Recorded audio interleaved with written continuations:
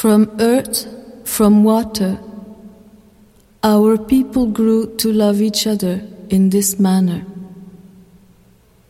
For in all our languages, there is no he or she. We are the children of the earth and of the sea. Hello, friends. Welcome back to the Gould Standard, the regular podcast of the Glenn Gould Foundation, bringing you conversations with some of the world's most extraordinary artists. Please, when you listen, remember to click like, share, and subscribe. And if you want to learn more, please visit our website, glengould.ca. And when you're there, if you are feeling in a particularly generous mood, you can click a donate button and help support the work of the foundation. We would appreciate it very much. Now today we present part 2 of our conversation with Alanis Obomsawin, the great Abenaki filmmaker, musician, and visual artist, laureate of the 13th Glenn Gould Prize, which will be presented to her on October 4th. At the same time, we'll be presenting the world premiere of Seeds, The Art of Alanis Obomsawin, a spectacular sound and light show that will be projected on the 170-foot by 70-foot eastern facade of the Royal Ontario Museum in Toronto before starting on its world tour. It is the work of the brilliant Métis filmmaker and animator Terrell Calder, and we can't wait to share it with you all. When you come for the free admission event, please remember to bring your headphones or your earbuds and your cell phone to enjoy the full experience. Now, today we present part 2 of our conversation with Alanis. In part 1, we talked about her early life, the formative experiences that prepared her for her life as an artist, first as a musician and teller of stories that express the struggles of Indigenous people in Canada and their determination to seek truth, justice, and ultimately reconciliation. Today we talk about Alanis's beginnings as a filmmaker and some of the landmark films that have ensured her position as one of Canada's most important artists. But first we're going to take a little detour. As you may know, the Glenn Gould Prize carries with it a certain obligation for our laureate. We ask them to choose a young artist of outstanding career potential and promise to be the recipient of the Glenn Gould Protégé Prize, and we're delighted that Alanis chose a really wonderful winner, the young Ojibwe filmmaker Victoria Anderson-Gardner. So we're going to kick off with a short conversation between Alanis and Victoria. We hope you'll enjoy it, and we'll stay on for the rest of the conversation with Alanis to talk about her own film work.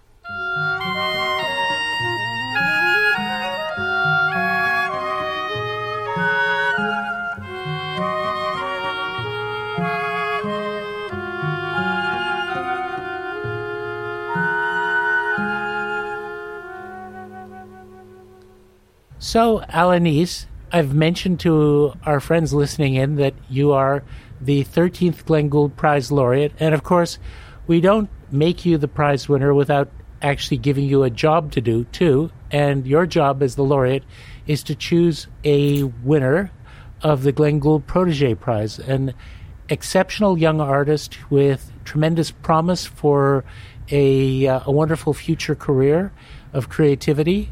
And you made a choice, and a wonderful choice, and it's a bit of a surprise for you, but we have your protege here today, Victoria Anderson-Gardner. And folks, Victoria is an Ojibwe filmmaker from Eagle Lake First Nation. She's coming to us today from Thunder Bay, and it's so great to have the two of you together. Welcome, Victoria. Thank you for having me. This is a really nice surprise.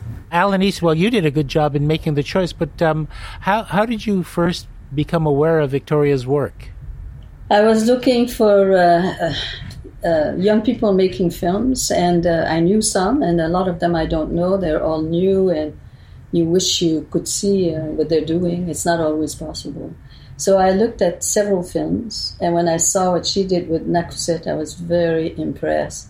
Mainly the root of the whole thing for me, as I told you before, the listening for me is the respect you must give to the people you're going to be working with. And this is what I saw that really touched me, Victoria. You were wonderful, and you really listened. This is why I chose you. Victoria, your decision to become a filmmaker, you must have known of Alanis's work. Was it something of an inspiration for you to pursue your own career in film? I would definitely say so. I think seeing just how you captured the stories of the different Indigenous people around Turtle Island inspired me to capture my own family's stories, just because I realized no one was really capturing them. And then it just kind of expanded from there of me capturing my family's stories as I wanted to capture more and more people's stories, because I found that it helped for other people to understand us as people. Can you tell us a little bit about the films you've made so far and how you received your training in film? Where did you go to school? And was it a positive environment to learn the craft? Actually, I just graduated this year, finally, from Ryerson. I was in the film studies program there. It's like a 4-year program. Took me 6 years, so I took my time with it to really try to get what I could from the whole experience. I personally had a really good experience with Ryerson. It really introduced me to a lot of new people in the film industry. It allowed me to move to Toronto and to really expand my horizons from being from a really small northern community.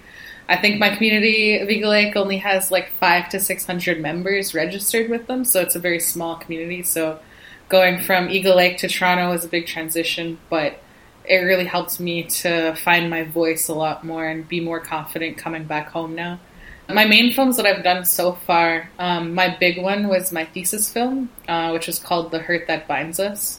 And it was documenting my own family stories and our own journey with intergenerational trauma in understanding each other. So I interviewed my grandpa, then I interviewed both of my parents, and then my siblings as well, just to help us better understand each other as a family. And also just for me to understand why things were the way they were. And then my other film that I did is called Mino Wachoni Mitakialo, which was documenting the stories from these youth who were part of the movement against the Dakota Access Pipeline. And I brought them together in Toronto in order to hear how them coming together impacted them as people, like how all these different nations coming together impacted them as people, and then also why it was really important to protect the land. And that one was really like life-changing for me to really see how different nations coming together is super powerful. And then my most recent one was Becoming Nakaset, and that one was having to do with documenting the story of Nakaset, who was taken from her home in Thompson, Manitoba to Montreal through Jewish Family Services, and just the experience she had of reclaiming her Indigenous identity as she got older, and just the importance of Indigenous identity. And what I found very moving about that story, which in some ways is extremely specific to Indigenous people because it talks about the taking of children, the 60s scoop and similar activities that followed into a different culture and this huge gulf between the child and her parents, but also the power of elders, because the grandmother in that family is such a different source of wisdom and inspiration. And I found that part especially moving. I think that's honestly a really huge part of a lot of the work I do, is trying to like connect the generations, because I think it helps us to really understand better who we are as people, but also having that strength and love and support from the elders to help guide us to be able to be these strong people. I think that's really important to have. And I think that this is something that the non-Indigenous Canadian society could actually learn a lot from Indigenous people, which is to continue to turn to elders for, wisdom and respect, connection between past and present, which I think we have a society that's generally very disconnected from history. And in that way, I think Indigenous people can be teachers to all of us. But for people who don't know, can you tell us a little bit about Eagle Lake and where it is and what the community is like? It's an Ojibwe community, right? Yeah, Eagle Lake is located about 400 kilometers northwest of Thunder Bay. It's very, very small, very quaint. Everyone knows each other. everyone's like my uncle or auntie or cousin. I grew up fishing and just like learning to like live off the land a lot of the time. I grew up with a very loving family. I'm very grateful for all the support that I've received from my community. My community is definitely very uplifting to its members, which I'm really, really happy about. I have to say that, Alanis, I feel richer because of your choice, because I learned about Victoria and her films. And I'm hoping that as a result of the prize, which, by the way, you'll be receiving this fall, we always do it a year after the announcement, I've had the chance to discover your work, and I'm going to be following your work. So now, as I'm working my way through the enormous filmography of yours, Alanis, I'll also have more new releases to watch for. What's your next project? Do you have something on the go now? I'm actually the assistant director for a new series for Crave called Thunder Bay. The host for it is Ryan McMahon. The director who we've been working with is Elmaya Tailfeathers. And so I've been working really closely with them to help create this 4-part documentary series. So keep an eye out for it in 2022. 2022. And finally, Alanis, because you are not only a mentor and a huge example, but also you spent so much of your life as a teacher. Do you have any words of advice for Victoria as she continues and builds her career and makes more films? I think she has the answer because I saw it in Nakuset. And because a lot of people make films from what they feel it should be, without listening. So often you have people who make films, after the film is gone out, it's finished, it's gone, they realize many other things. And it's unfortunate and it's too bad, because if you really listen to several people in a community, for instance, or about the subject you're going to be working on, often you're doing it for good reasons. And if you are wanting the people to think or to talk a certain way, and that's what you're searching for, it's not something that I feel happy about. Whereas you can really tell, this is why I was so impressed with Victoria. I could see that she had respect and that she was willing to hear. Because at the end of it, to hear is to see, really. If you don't hear, you're seeing something else. You have an idea, and this is the way the film should be. And that's what you're looking for. So you have no time to hear, really. And this is the difference, especially in documentary filmmaking. And she has it. I'm not worried about hers. It's wonderful that you are making films, and who knows what else. You're a gift to us. Miigwech. Yes. And Victoria, thank you so much for joining us. We're looking forward to presenting you the prize, which is some money and a beautiful statue. And we'll keep you posted on the date and let you know where to be. It's been so great to meet you, and I just want to say miigwech. Miigwech for having me. Thank you.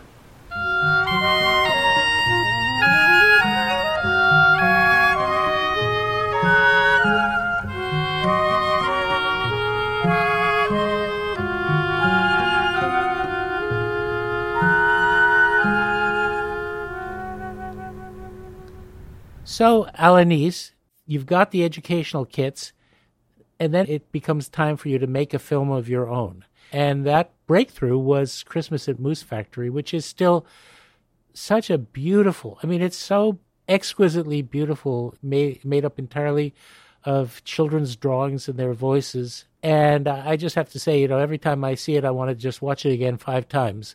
But it wasn't easy to get made, was it? It took a while for it to get released. Well, that time has nothing to do with this time now, let's say. Oh, that much more respect and much more help than I ever did before. So if I hadn't persist and say, I've got to finish this film, I was never getting the money to finish it. Because I was there in 1967, 68, 69, still no film. And I was doing the sound. I taped the children, and I was living in the residence of the residential school with the children. Wow. And I was with them all the time. And I told them so many stories. And during the day, I would go to the school out of this building, I did all the classroom, and I would tell stories to the kids, and they were used to me, and I was playing with them in a creation time. And so then that's how I said to the children, it's your turn to tell me stories. So they were so used to me, and, there was no problem. And this is how I made the film. And it's such a strange thing that I think you said in an interview that I read that you literally had to find the money yourself to make that film. It wasn't on an NFB budget. And this is not such an expensive film. It's a short film.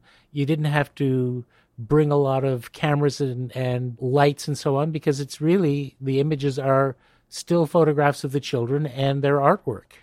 Yeah. The first films that I made at the board, I had to go and collect money, find money, and the board would match what I would get. That's how it works. So it was very, very difficult to finish something, because then you have so much money and then you got to continue begging again because you're shooting again. And you know how it is, it's very expensive. We were shooting 16 by this time. Yes. And I want to say to people, if you want to do something and it's right in your heart and in your mind, it's honest, you're looking for justice, nobody can stop you. If you have that in your heart and in your head, I must do this, these are the reasons, I've got to do it. It's something better for justice, something better for our people. So, that was really pushing me. I don't have to do that now, but that's the way it was then. Yeah. It seems like a very strange time that my feeling about my image of the NFB during the time when I was a kid going to school is a bunch of very Anglo-influenced elderly men from an upper-class stratum of society with a grand vision of a Canadian culture, and very, very male and very hierarchical. And suddenly you're there. So the very fact that you were invited to be there, even if it wasn't on equal terms, suggests to me that they were feeling a need for a change. They just didn't know how to go about doing it. And perhaps the way that change was coming about through you was something that they really weren't prepared for, and it took them a while to adjust. Yeah, about right. I think, at the same time where all these terrible things happens and it's hard and all kinds of things, there's injustice, there's racism, it's all there. And at that time, it was really a man's world in filmmaking. I didn't understand. Whenever I was put down I always thought that's because I'm Indigenous. But often the fact that I was a woman was not helping. I realized that being a woman was quite a difficult time. But at the same time, they were good people who helped me out. And it's like that all my life. Sometimes people did terrible things to me, and at the same time, the same people did good things to me. I want to make sure that you know that I adore the film board. With all its problems at times, I think that the film board is really the voice of the country. And what the film board has done, long before I was there, is all very important. It's amazing, the history of the film board. Mm-hmm. And that still today, it's there with more modern ways of thinking, more modern time. And they're still helping a lot of people. And they don't have to run around like I did, go get the money or we don't give you anything. It's not like that now. Yes, I am very thankful also that I lived this long to see the difference. Yes. It's very different now. What we're going through now has nothing to do with what I went through at the beginning. I think a lot of the reason it doesn't exist, frankly, is because of you and because you kept pushing for change, mostly in the form of having the freedom to do your own work without interference. And if you look at the filmography, for example, your first feature film, Mother of Many Children, in 1977, you're portraying the lives of Indigenous women from many generations and different nations. And I still am so moved by the conversation that you had with Agata Maria Gudin, who was 108 when you spoke with her. And it looked like you had a really amazing conversation. Can you remember the experience of sitting down with someone with that much history captured in their life? Yes. To make that film, I went through hell for a lot of reasons. I had to collect money again And because I wanted to do a film not just about one woman, because it was a woman's year in 1975, and they were all saying, oh, it's going to be the woman's year. And I was invited in Ottawa to have lunch with 5 Indigenous women who were working in different departments, some at Indian Affairs and some not, the Secretary of State or places. And he said, oh, you have to make a film. It's going to be the woman's year. And some of them were saying, oh, you should make a film about a woman who's very well known. And I said, no. If I touch her, I would, because it's the woman's year, I want as many women as possible to be in it. And I would start with life, when life starts, to the end, through as many women as possible, which means traveling to a lot of places. Otherwise, I said, I'm not interested. So they said, okay, that's okay. And every one of them said, oh, in my department, there's going to be money for Indian people to do things, and we're going to make sure you get money from this. 5 women. I was going to get money from the 5 department. The time comes, and I go back to Ottawa, and I go to all these places. Oh, so sorry. All the money is gone. They've given all the money in my department. There's nothing. And I remember coming back, I thought, this is going to be so hard to do because I want to go to so many places. I'm going to need so much money. I'm going to have to go and begging for money. I'm not doing this. So I came back to Montreal by bus. And I remember the next morning, I wake up and I'm washing my face and putting makeup on. And I was so mad at myself. I was humiliated that I thought that way, that I decided not to make the film. Since when you're going to give up before starting? And I'm talking to myself, really giving myself a hard time. So I took another bus, went back to Ottawa, went to Indian Affairs, went to many departments. All I all said, there's no money, there's no money. I come, I think, to the Secretary of State, and I knew the man who was in charge of one of the section there. He said, Alanis, all the money's gone. There's only $35,000 left. I said, are you kidding? Give me that $35,000. The film board's going to match it, and I can start the film. And I made a big speech. He said, okay. So he transferred the money to the film board, and the film board matched that, and I started. But after each time that I had to do another shoot to go someplace else, I was again stuck with trying to find money. It was awful. And Anita very good day. I went to see her. And the funniest thing happened. It was summertime. It was a hot day. And this friend of mine said, oh, you have to come and meet my old aunt. I said, okay. So we go over there and we knock on the door. There was a screen door. And about 4 or 5 kids come to answer. And they see us and go, oh, and they run away. And I said, oh my God. Then a woman comes in and she said, oh, Alanis. And she makes me enter. She says, the kids are watching you on Sesame Street. And when they were watching me on Sesame Street, when the kids saw me, I was dressed almost the same. They thought I was a ghost. How could I be on TV? And how could I be there on their porch? Oh, it was so funny. And so finally, she went and got them, my first meeting with them. So then she went and got the mother, Anita Marie Goudin, that's her name. And she was very old. And so they said, when you play your drum on TV, she says, we take her to the TV. She's very, very close. She loves your drum. She knew what my drum looked like. And so we had a nice conversation. And I asked her if I could put her in the film that with her, whatever she wants to talk about. And she said yes. And so we made a date like 2-3 days later. And when we came back with the crew, her daughter had made her a new dress. She had new mucklucks, new.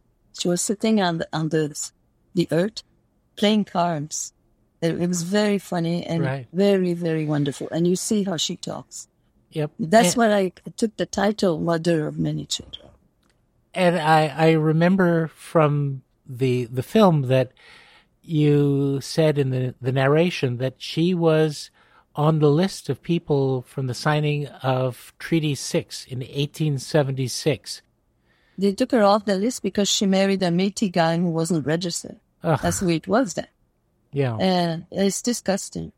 She was so beautiful. But a real poet, when she says now, oh, it used to be so nice in the old days. You could hear the birds singing. and the little animals. I love the way she says that. And then at one point she says, and the creator really had a lot of affection for women. That's why he made mother of many children. And so it is beautiful. And it's of course the title of the film. Now, you talked a little bit about creative control, and the one place where that, I think, fairly early in your career became a real issue was an incident at Restigouche, which is your film about the raids, the provincial police raids on the Mi'kmaq people who were protesting to preserve their salmon fishing rights. And you got into a little bit of a problem when you wanted to introduce the minister who had ordered those raids. Can you tell us how that ended up going down? First of all, at the time at the film board, there was a system. If you wanted to make a film, or if you need more to continue making a film, you had to go through a committee. And the committee was filmmakers, and one person who was like, I don't know what her title was, maybe, I would say she was the director or the president of this committee. So when I went there to ask for more money to go back to Restigouche, she said to me, she had a very weird voice. She says, Alanis, you're not allowed to talk to the whites. You hear me? Don't talk to the whites. You talk to the Indians and that's it. I didn't strangle her at that time. I told myself, don't say anything, because I had to have the money to go back there. Right. So I went back to Restigouche. And then I invited the minister to Montreal, and I interviewed him in my house. And that's what you see in the film. Right. Then we need more money to continue the film. I have to go back to the same place. So she says, I want to see what you did. And when she saw that, I thought she was going to pass out from a heart attack. So then she said, I told you not to speak to the whites, And then I really gave it to her. I'm telling you, I really said what I thought. And of course, I didn't get any money to continue anything. Wow. So I was in trouble. This was done in 1981. And the film never came out until 1984. And it was because of that. I couldn't get money to continue because I had such bad name there, I won't tell you the rest, how I got the film to be finished, but I did it. Well, your resourcefulness and determination obviously had a lot to do with it. But, speaking of giving someone hell, you gave that minister hell because he'd said some awful things in the community in Restigouche about why he felt entitled not to respect the traditional rights for fishing. And you just let him have it. And it's one of those moments where I think any intelligent person who sees that is just going to get up and cheer because you really spoke truth to power. I was there when he came to Restigouche one time, and the chief could not speak French. And Lucien Lessard, the minister, I don't know if he could speak English, but he certainly didn't speak English. So the chief had a person to translate from Mi'kmaq to French. And while all this is going on, it's an interpreter that says the words in French for Lucien Lessard that the chief is saying. It was very obvious. And then he says to the chief, you cannot ask for sovereignty. Who are you? To ask for sovereignty, you have to have your language, you have to have your land. Anyway, he goes on and on. He's talking to somebody who's an indigenous man, a chief in charge in a community like that. I thought he was so awful. That's why I did it. I said, who the hell do you think you are?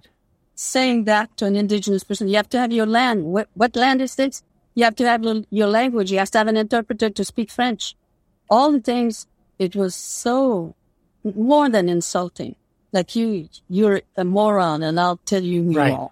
And the chief answer, he says, you people ask for sovereignty. He says it's your own land and you cannot understand our sovereignty. Honor our own land. It was all.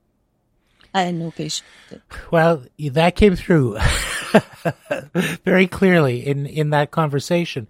But it also, in a way, becomes a symbol, a marker for the challenge that Indigenous people have had dealing with a settler culture that is so arrogant and so dismissive and frankly ignorant of the thousands of years of history and the beautiful languages and stories and ways and wisdom of your people. And when I say your people, of course, there are 50 different, First Nations that make up the Indigenous Peoples of Canada. So it's not like a monolith. It's this unbelievable variety. And to behave that way is so shameful. Yeah. And at the end, I was thinking, I didn't want to be mean. And I said to myself, he's fighting for something also. It's like two different fights here. Mm-hmm. So it was hard for him to see or to understand, obviously, our ways. And this is why at the end I said, do you want to say something? I was so angry at him for the way he treated the people and the chief at that time. Well, you were a very powerful voice in that, and a very powerful witness in Kanasatake, 270 Years of Resistance, which won the Best Canadian Film Award at TIFF, the Toronto International Film Festival, that year. And you were the first woman director to win that award. But it was an extraordinary film and an extraordinary effort to make it because, well, for people particularly outside of Canada who do not know about this was a siege that took place when the Mohawk community in Kanasatake basically began to resist the theft of their land to create a golf course, of all things, as if it was so essential to have a golf course. And it ended up becoming an armed standoff that lasted for more than 2 months. And you went behind the lines. It was not easy to go there. How did you manage to get in? How did you manage to stay in? And what was that experience? It must have been a very, at one time, inspiring to see the spirit of the people, but also a very traumatic experience to be there with them. It was not easy. I felt that it had to be documented by some of us. By the time I came out of there, I had an infection in my eyes, both eyes. I had a sore throat. I had poison ivy, poison oak. Just think of what I must have looked like. Oh, my God. It was really, I was not well at all. But I'm glad that I stayed that length of time. It was difficult. We were sleeping outside on the earth there, on garbage bag. The insults, and there was a lot of confrontation between the soldiers and the warriors and the police. It was, I hate guns, and everybody had guns everywhere. So just that alone was very difficult. But I felt if all those people can endure this, and they're doing this for their own people and for the right reason, I can right. too. Let's stay there. When it escalated from being the Sûreté de Québec to the Canadian Armed Forces, it really wasn't certain that it wouldn't turn into a totally uncontrolled armed conflict. So you really were taking a chance with your life. And, I mean, the NFP must have been incredibly worried for your safety. Your family and friends must have been worried for your safety. Were you concerned that you might not come out of there alive? The film board tried to get me out.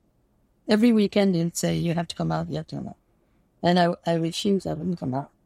And I only came out when the traditional chiefs inside told me they were leaving that day, like the next day or so. I thought, oh, I'm getting out of here before you, because I had all stock of films that I had done and sound, and I knew if I go out with them, it'll be confiscated. And I was right.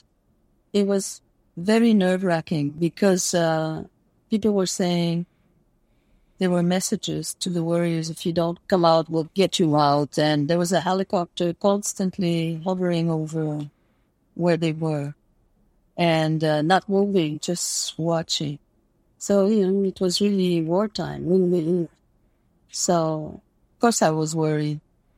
I said, if there's a warrior or a soldier that shoots, or a police officer who finish, they're going to start shooting each other, and they're going to say, I'm not going to shoot this one or that one. Everybody's going to be in it. And that's what we were all afraid of.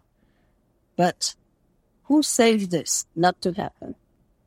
It is the traditional people, traditional chiefs who came there and appease the warriors. The warriors are ready to shoot, or the soldiers, and really talk to them about the values. Why did our people get killed? And all these years, many generations of people have died for the land, for the future generation. Always talking about that. And they were so wonderful. And they had ceremonies in the back there. And you could feel the change after with the warriors. It was very different. You could almost feel it in the air. And their language changed. And this is how they burned their guns before coming out. And they were at peace. But I think if they hadn't had that kind of way of talking about the spirit, about who you are and who our ancestors were, they were so wonderful. This is how there was no shooting. And the film itself really does capture the unfolding events. It really makes you feel as though you're there seeing these things as they happen. And it has this extraordinary ability to make you feel like you don't know what's going to happen next. You don't know whether something really terrible is going to happen at any moment. And of course, the denouement is in some ways very, very sad. But yet there's also the fact that there was this awakening that came from the resistance. So, it's a very complex film and very, very nuanced in that way. And I think that it did a lot to help people on the other side of that border to understand what was at stake. There are a couple of your other films that I wanted to chat about. One, of course, which was, I thought, especially heartbreaking for me and anyone who sees it, and that's your 1986 film, Richard Cardinal, The Cry from the Diary of a Métis Child. That is, in some ways, very hard to watch because it's about a boy who killed himself and trying to piece together the story that went into that awful event. How did the inspiration to make that film come to you? And were you worried that it would be just too raw and too painful to present? I was there, at the time, working on another film, Filmmaker's Lodge, which is in St. Albert, just outside of Edmonton. Mm-hmm. And this film has to do with people on the street in trouble and this center that really helps them to cure that, which is called Filmmaker's Lodge. And I saw on TV Mrs. Crothers being interviewed, and she's talking about the fact they had this young boy that they took in as a foster child. And she said, we're farmers, we now don't... we have this farm, and both my husband and I are working, our children are married, why don't we help out? And this is how they decided to take Richard. Not much later, he hung himself on the wall. And she's talking about that on TV and saying how awful it was for them. They just was trying to help, and you had to ask yourself, is it my fault or whatever? So I was in Edmonton, and I decided I wanted to go and talk to her and her husband, not to make a film at the time. That's not what I was thinking. I just wanted to talk to them so that they wouldn't regret the fact that they took him in. Obviously, they had no idea about the history and all what was happening with a lot of young people. Just for that, to make them feel better, and also for our own people, like people don't know how did this happen, and you wonder and what history is behind. So I went to see them, and I stayed there overnight, and I talked with them. Then when they were telling me, her husband said that when they called the police, he sees Richard hanging on a tree. So you can imagine, it's on their land too. So they phoned the police, and he said they waited, I forget how long, like 3-4 hours for the police to come. So he couldn't believe that. Just the very beginning, that's what it is. So he decided to take a picture of Richard hanging there. And finally the police come, and no investigation, no nothing. They never came back. They couldn't believe it. They said, you think they shouldn't investigate us? I said, our fault. Did we do something wrong? All that. Zero, nothing. So he was so upset. He said it was like just another Indian did. What's that? No problem. So he sent a picture to a magazine in Edmonton. It appeared in a newspaper. And now the rage started. It was nobody's fault. Not the government's fault. Not Indian Affairs' fault. Then they were asking for an inquiry. And the government didn't want an inquiry. And the journalists were incredible. Every day there was an article in the paper questioning the government why they're not having an inquiry. So it became so embarrassed that they had to finally decide to have the inquiry. And I decided to go and watch the inquiry, just myself. And I was so upset. I'm telling you, I said, I have to cover this. So we started filming part of it. I came back to Montreal. I didn't tell the film board I had 2 films going on instead of one. It took me quite a while, and especially this case. So then, to put the picture in the film, I didn't sleep many nights before I decided to do it. And I said, that's the shot they need to have. They have to see exactly what they're doing. This boy did 28 foster homes and group homes from the age of 4 to 17. You don't want to talk about that? And he commits suicide, and still you try to hide. Try to hide it, and try to hide what the reasons are. And I could see that very clearly. And that's when finally I decided to put the picture there. Look at it. This is what you're creating. And we've had more suicides than anybody else in the country, not because of Richard Cardinal, long before that and after. Now it's going down. It was very, very hard. And when I really started researching and reading what he had written, one of the last home we went to, it was a couple who was in charge of this home, and they're the ones that would encourage these young people on the street to write about themselves, to write what they've gone through. And that's how Richard started to write a journal. And the way he wrote his poetry, it's just beautiful that he was able to really express himself that well. And this is why in the film I use his voice a lot, like his writing, for him to have a voice and see why it turned out like that. It's powerful, and I hope that everyone who hears about it will be moved to watch it, because, of course, we're now dealing with what I think Indigenous people across the country have known about for a long time, and the settler society is finally having to come to terms with, which is the death of children in residential schools. And I think that there's such a connection between what this one very sad, abused by the system young man experienced, and we think now thousands of children over more than 100 years experienced these institutions. I don't want to call them schools, these prison camps with a pretext of education. This is, I think, in some ways, as those of us who are experiencing this traumatic news now are trying to make sense of it and come to terms with it. Your film, I think, is a great starting point for that journey of understanding. After the film came out, I was getting calls, letters, and everything every day. But that little film is just 1.5 hour long, has really forced a lot of changes. For instance, apparently, then, I haven't checked lately, but each province has its own law in terms of the rights of children. And that's when they changed the one in Alberta. Previously, when there's trouble in the community, a social worker would come, a white social worker who worked for the government, and would remove the children. Even when they talk about the 60s swoop, it's a bus that would come and take all the children away.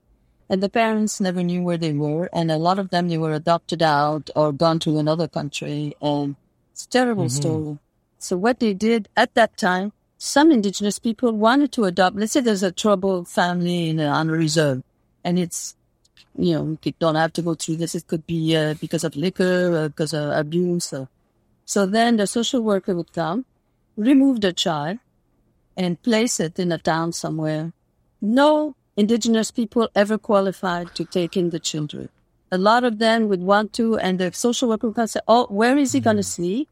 Do you work? And asking all those questions that sometimes were not satisfying the person. So they were never could take in Indigenous children. So they were always moved to the town or to other. Well, in that act of children, so if you look at the film, because I'm really sure that it was written on the screen, from then on, if a child is in need and in the community, they had to see the social worker's job was to find a place on the reserve, maybe somebody related to that child, maybe another family. And if there was nobody, then if they went to the city, they had to find homes where they were Indigenous people. This was very new. It's after Richard Gardner. They identified, I think it was 65 homes in the city. And there was an organization, an Indigenous organization at that time, that saw that this would come to be. So now it was the opposite. Instead of making sure no Indian homes could take in children, they had to be Indigenous or related to the child. So that already was a big difference. Richard never got a chance to go to an Indigenous home to stay or to be received.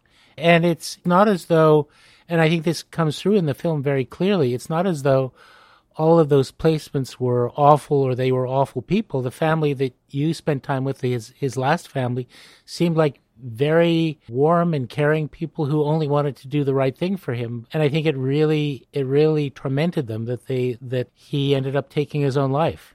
It was really difficult, and I worked before with a lot of people on the street here. I made another film. It's called No Address, and it's funny. I still say it today for people who are interested in documentary filmmaking. It is so important, and it's so strong, and how it can affect change, and how you can really help out. Like, it's a family, it's a society, it's a country. It's for everybody. I'm so passionate with it. I'm still working. I know you are. I'm going to be 89. It's 89. You're just a couple of weeks away from turning 89, and you're working on, is it film number 53 now, or is it 54? It's more than that. I have 53 done. I'm working on 8 films. They're all short films. 4 are finished, 4 more to finish. That's incredible. I know we don't have too much more time, but there are at least one other film that I wanted to ask you about, because to me it seems like a bit of an outlier. It's a little different from your other films. It's not dealing with an Indigenous subject at all. It's your film about Dr. Norman Cornett at McGill University. And he was this very popular professor who had very unusual methods of teaching, and one day the axe fell and he was gone. What led you to be interested in Norman and his story? Well, at first it wasn't me. It was producers from the film board that knew about him, and they were discussing about making a film, and they felt that I should direct it, because it had to do with education, and I'm always preaching about education. And so I went to meet Dr. Cornett. I also went to some of his students and people, and I was very, very impressed of the way he was teaching. Which the root of it is always going for community.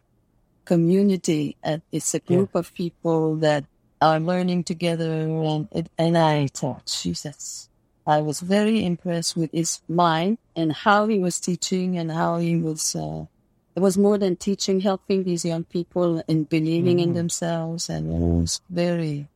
And sadly, it ended up that something about what he was doing, and we still apparently don't know, upset somebody. And despite his incredible popularity as a teacher, they, after 15 years, basically said, "You're gone now."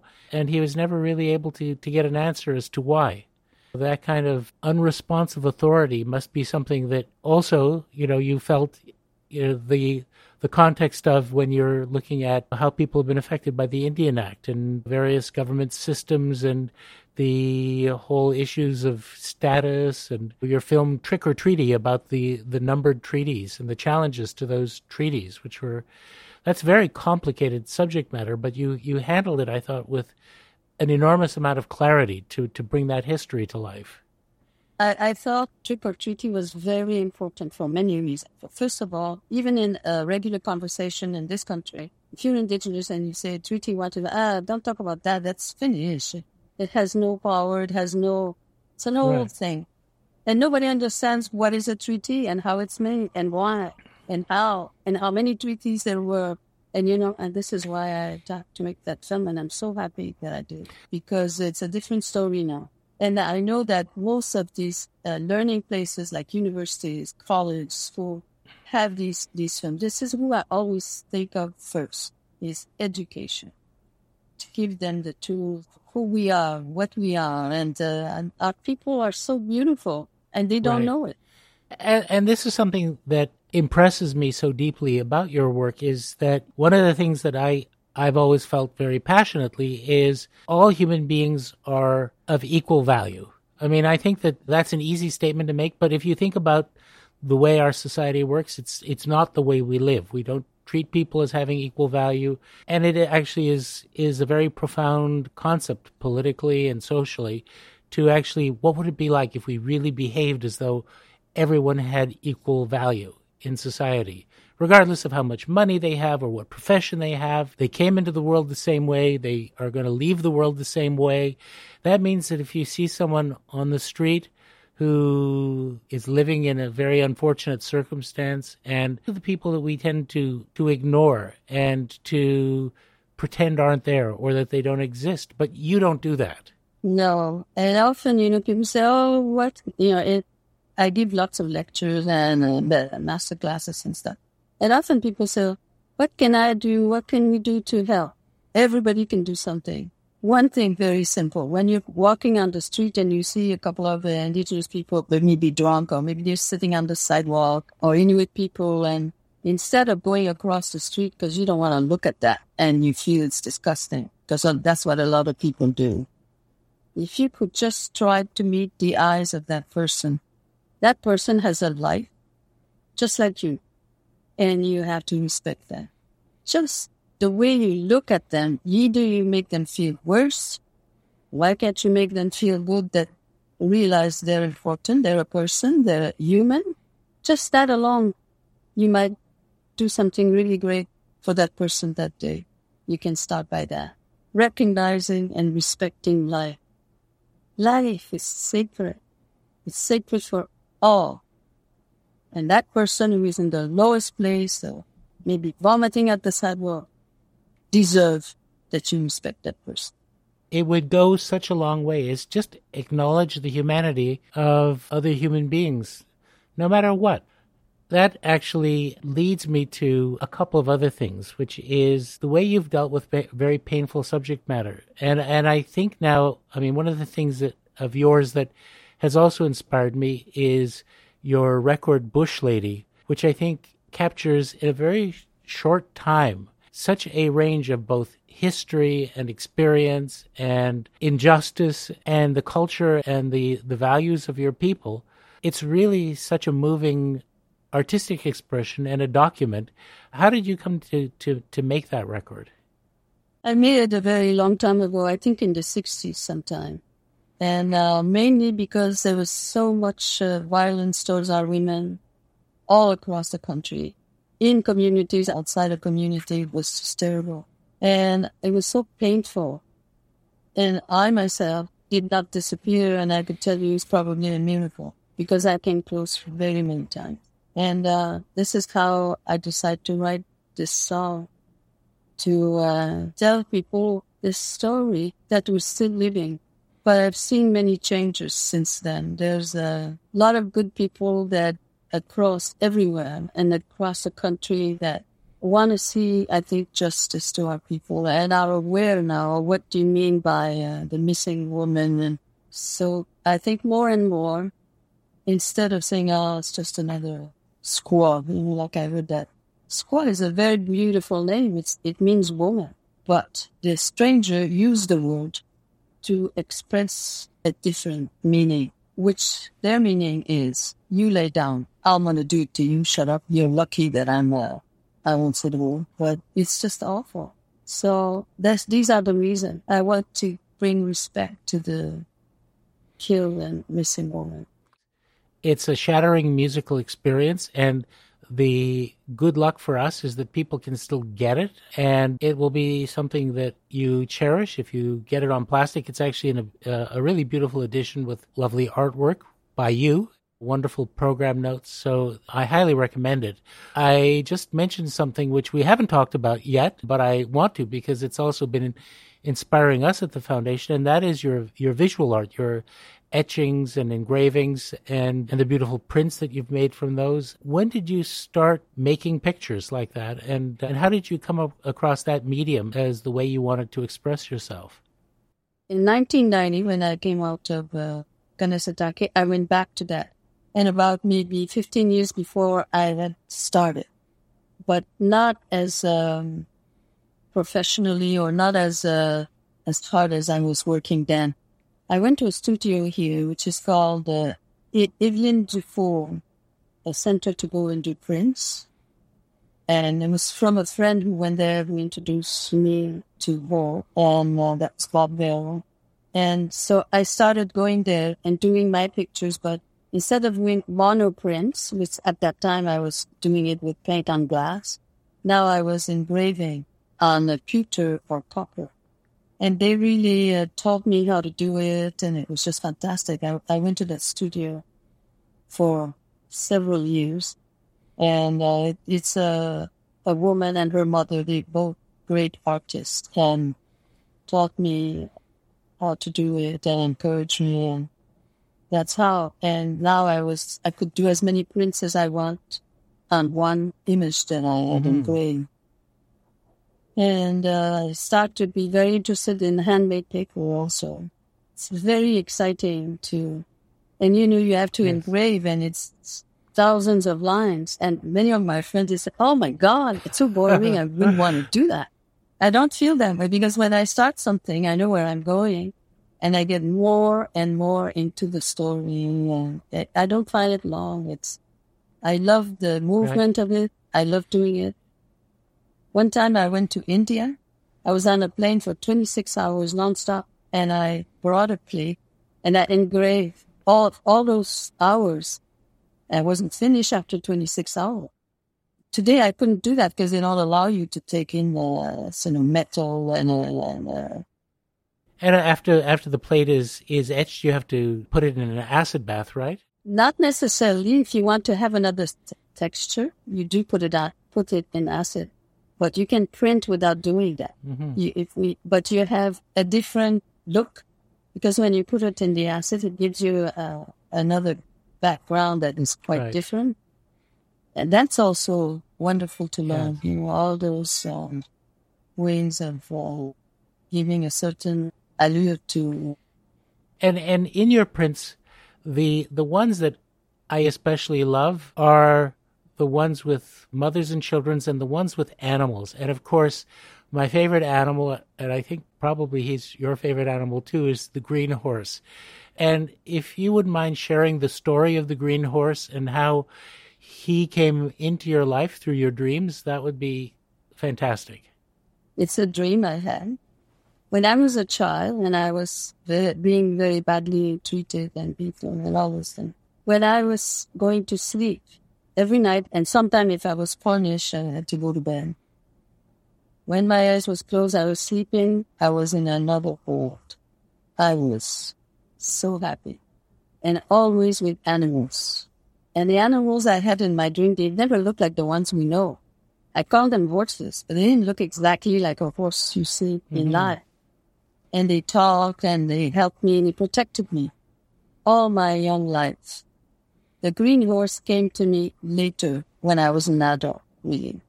Well, he wasn't friendly right off the bat. He was chasing you, no? No, he was chasing me, making me very angry. And, and he'd grab me, and then I'd have to fight to get away from him. Until one time, I ran, and he's running after me. So I run into a house, and I know you guys are going to analyze me. No, we don't do that. I run into the house, but very quietly. Why? Because there's a man sleeping there. And if he knows I'm there, he's going to rape me. So, psychiatrists say, well, why'd you run there? Yeah. I don't know why. I can't explain it. So now I close the door very quietly, and I'm in the window. There is a big window on the door, and the horse is on the little porch. And he says to me, if I want to, I break the horse and I break the window and I grab you. And me, I can't talk loud because I don't want to wake up that man. So I'm saying, talking just with sign, don't do this, And finally, I said, if you stop running after me, I'm going to come and visit you every day. He said, how will I know it's you?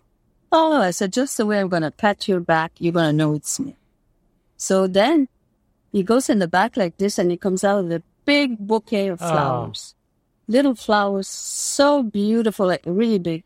So now I'm not afraid anymore. So I opened the door quietly and I'm walking with him. I have the flowers and we're friends. And that's how we became friends.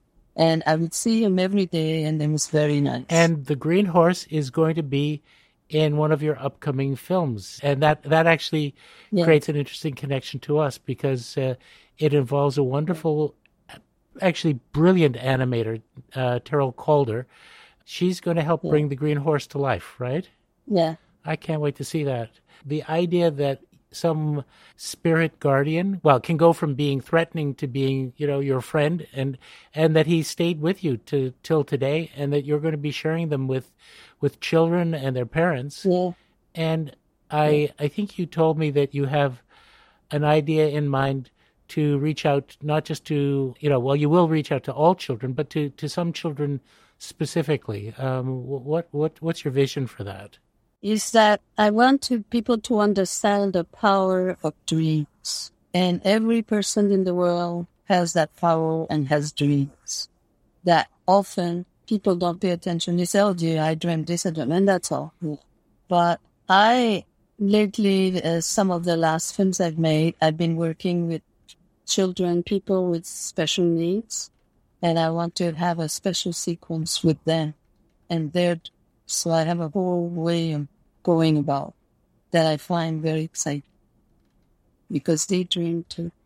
Well, we hope that's a presentation that you'll be able to make, because those children, I think, will gain so much from meeting the green horse and making friends with the green horse. Looking back over your work, you have experienced, but also you've been a witness to so much pain and injustice and hurt. And it seems and has seemed as though there's never going to be an end. Communities that still have to live under boil water advisories, the legacy of the residential schools, the concern that every human being with a working brain has about what we're doing to the environment, to animals, to the climate. How do you stay hopeful and keep from being consumed by bitterness, and also to keep that pain from turning into hate? Because I know you well, and you're a very strong person, and you can be angry, but I've never sensed that spirit of hate in you. It's funny you should say that. The other day I was working in my garden, and this woman, a neighbor around here, she said, oh, I saw you on TV, blah, blah. And she says, this is terrible about the children that have been found, We've known this. We've been talking about it since the 60s. But she says, you must really hate us. I said, no. She says, you don't hate us? I said, no. I don't want to hate anybody. I know too much what it feels when somebody hates you. I don't want anybody to feel like I felt for so many years and how our people feel still to this day. That is a terrible place. And I know that the danger when you feel that you are disturbed or they're picking on you, they're bullying you and all that, it's hard to think of anything else. You're trying to survive, you cry, you feel bad, you feel ugly, everything is against you.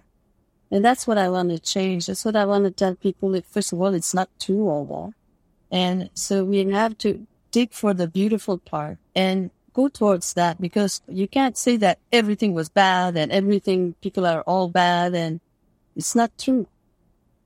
And there's a lot of good people and there's a lot of good things happening to us too at the same time.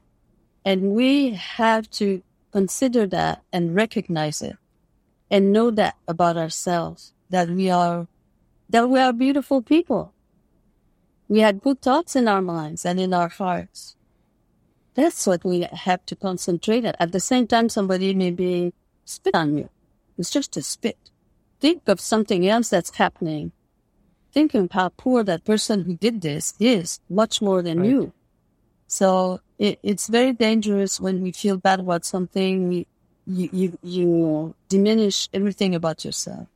That's what we have to fight back, because that's hate. I don't want to be identified with hate anywhere. I don't want to hate anybody. I don't care what they do to me. I'm not going to hate. And I'm going to make sure that I'm going to produce love someplace, somehow, for myself and for whoever is around me. And that's where I'm going. I refuse, because we see what hate has done in the world, to people, to animals, to the weather, to the earth. If you don't have any consideration for life, and I mean life, everything that lives needs consideration and respect. So this is where I'm going, and this is where I've been. I agree so much. I mean, one of the most terrible things about hate is that it is very good at reproducing itself. Hate breeds more hate, and the only vaccination, to use the terminology that we're all living with these days, is to say, I refuse to hate. Not interested. That is at least the one hope for turning the hatred that others directed us upside down, so that they really, like, I hate them and they don't hate me back. What's wrong? And at least there's some hope there. What other things give you hope? Have you seen and felt progress that makes you feel like, Oh, yes. I've seen so much change, so much progress. That's why how lucky I am to have lived this whole, to see what a big difference it is when you think of 20 years ago. And never mind 20 years ago, 50 years ago. You couldn't go outside, you could hear maudite sauvagesse, that's the way it was. Not like that today. The same people who did very bad things are very different today. I'm not saying everybody, but certainly a lot of them. I'm very touched as I travel and I see the way people talk and the way people are concerned. And there's a big change everywhere, in everything. And in government agencies and in its institution, it's very different. There's no place for hate. They've taken too much place, and it's made so many people so sick. And of course, you're now surrounded by artists who have not only followed your example, but also in visual art. And of course, we've seen so much growth in the recognition and confidence, not only of the Abenaki people, but the Ojibwe, the Cree, the First Nations from across the country, the Inuit, the Métis, finally. And it's not all well and good yet, and of course I understand the frustration that it's taking too long and has taken too long, but I do think that your work is an enormous invitation for us to join hands and not put up with, pardon the expression, bullshit explanations about why it's so slow. We just have to keep pushing to make it happen faster and get to the completion of that journey, to not just to use words like reconciliation. Let's just fix things. Let's make the laws better, the way people have to live better. If I've got tax dollars, I'll spend them on that. I want them spent on that. It's happening. Thanks in no small measure to you. And I just want to say in closing how grateful we are. First of all, thank you for accepting our prize. I should say to people that we have, and you know this, that we have a lot planned. We're going to take your beautiful etchings, engravings, and blow them up, not quite a mile high, but very large, in a wonderful show that you and Terrell Calder, our animator friend, are creating, called Seeds, the Art of Alanis Obomsawin, that is going to premiere in October at the Royal Ontario Museum, and it will actually be 170 feet wide by 75 feet high.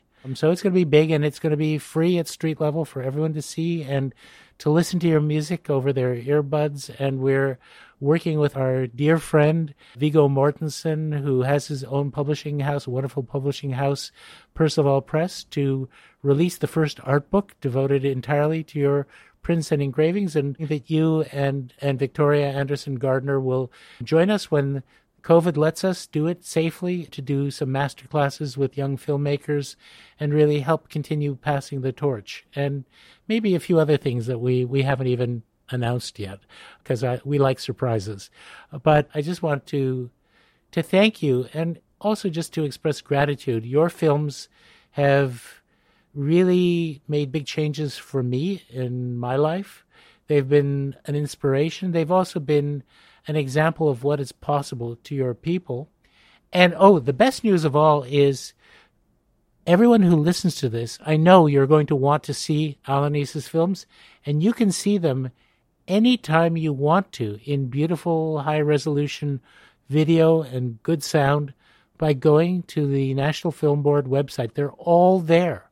You just click on them and you can watch them. And the only risk that you face is you may want to watch all 53 one after another, in which case you might have malnutrition problems. But did I have 53 finished, but I'll have 8 new films. Oh my goodness. They'll have to keep updating the NFB website. So it's nfb.ca. Just search on Alanis's name. And she is, of course, a member of that very distinguished Abenaki family, the Obomsawin family. I've seen so many Obomsawins since I started following your work. There are many of you. Yeah, there's 4 lines of Obomsawin. Well, Alanis, really, from the bottom of our hearts, thank you for being with us today. Thank you for the way you have given so much of your great spirit to your people and to help heal Canada and to the world. You're a very important documentary filmmaker. Everyone who loves documentary films must know your work. And we're just very grateful to have this chance to speak with you. You've been very generous to give us so much time. Thank you, and I want to say thank you to all Canadians for supporting institutions such as the National Film Board of Canada, CBC, Telefilm Canada, all these institutions that are wonderful to really help people to do what they wish to do in this art world. It's wonderful. And thank you to all Canadians, and thank you to Glenn Gould for spoiling me so much. Well, it's been our privilege, and if Glenn were here today, he left us in 1983, but he loved the North, and he would be so proud today. I think he would have been very eager to have the chance to meet you. So let us just say à la prochaine, and thank you again. Thank you.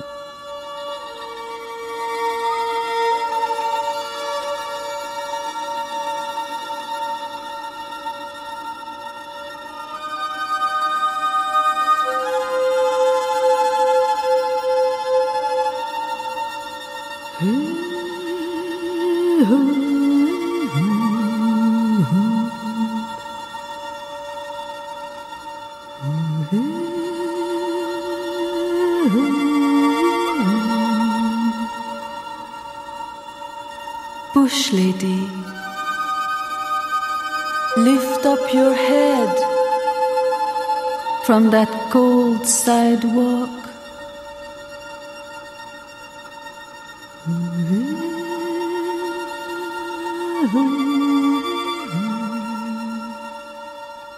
Hi, Olivia. Hey, Brian. How are you? Well, I'm great. I have to say, no matter what mood you're in, a conversation with Alanis is really a tonic to the spirit. Her courage, her determination, but also just the positive energy and the love that she exudes, it just can't help but inspire you. Yeah, she certainly is a pick-me-up, and we actually had the privilege of meeting her in person at TIFF this fall, and she is just a firecracker, isn't she? She is. It's amazing that with 53 films already under her belt, and at the age of 89, she's now at work on 8 more. I count them 8. It's pretty incredible. And, for those who caught the reference in the conversation, a lot of Canadians first encountered Alanis during the heyday of the Canadian version of Sesame Street, which started, I think its precursors were in the 70s, but it continued on under the name Sesame Park from 1996 until 2002, and she was a regular on that show as a singer, so yet another one of her indelible contributions to Canadian culture. Absolutely. I'd love to go back and watch those clips, actually, because, as you know, Alanis loves children and she's so wonderful with them. I can only imagine how captivating she'd be on such a program. Well, that sounds like a great archival project. As we mentioned at the top, we are about to present the $100,000 Glenn Gould Prize to Alanis, and we have a special event that will be happening at the same time. Could you please remind our listeners of the details? Absolutely. We have been working very hard here over at the Glenn Gould Foundation to present Seeds, the Art of Alanis Obomsawin. This is an outdoor sound and light show at the Royal Ontario Museum from October 4th until the 17th. It begins every night at 8 p.m. until 10 p.m., and there's a couple of showings each night, so you can catch it anytime you are able to.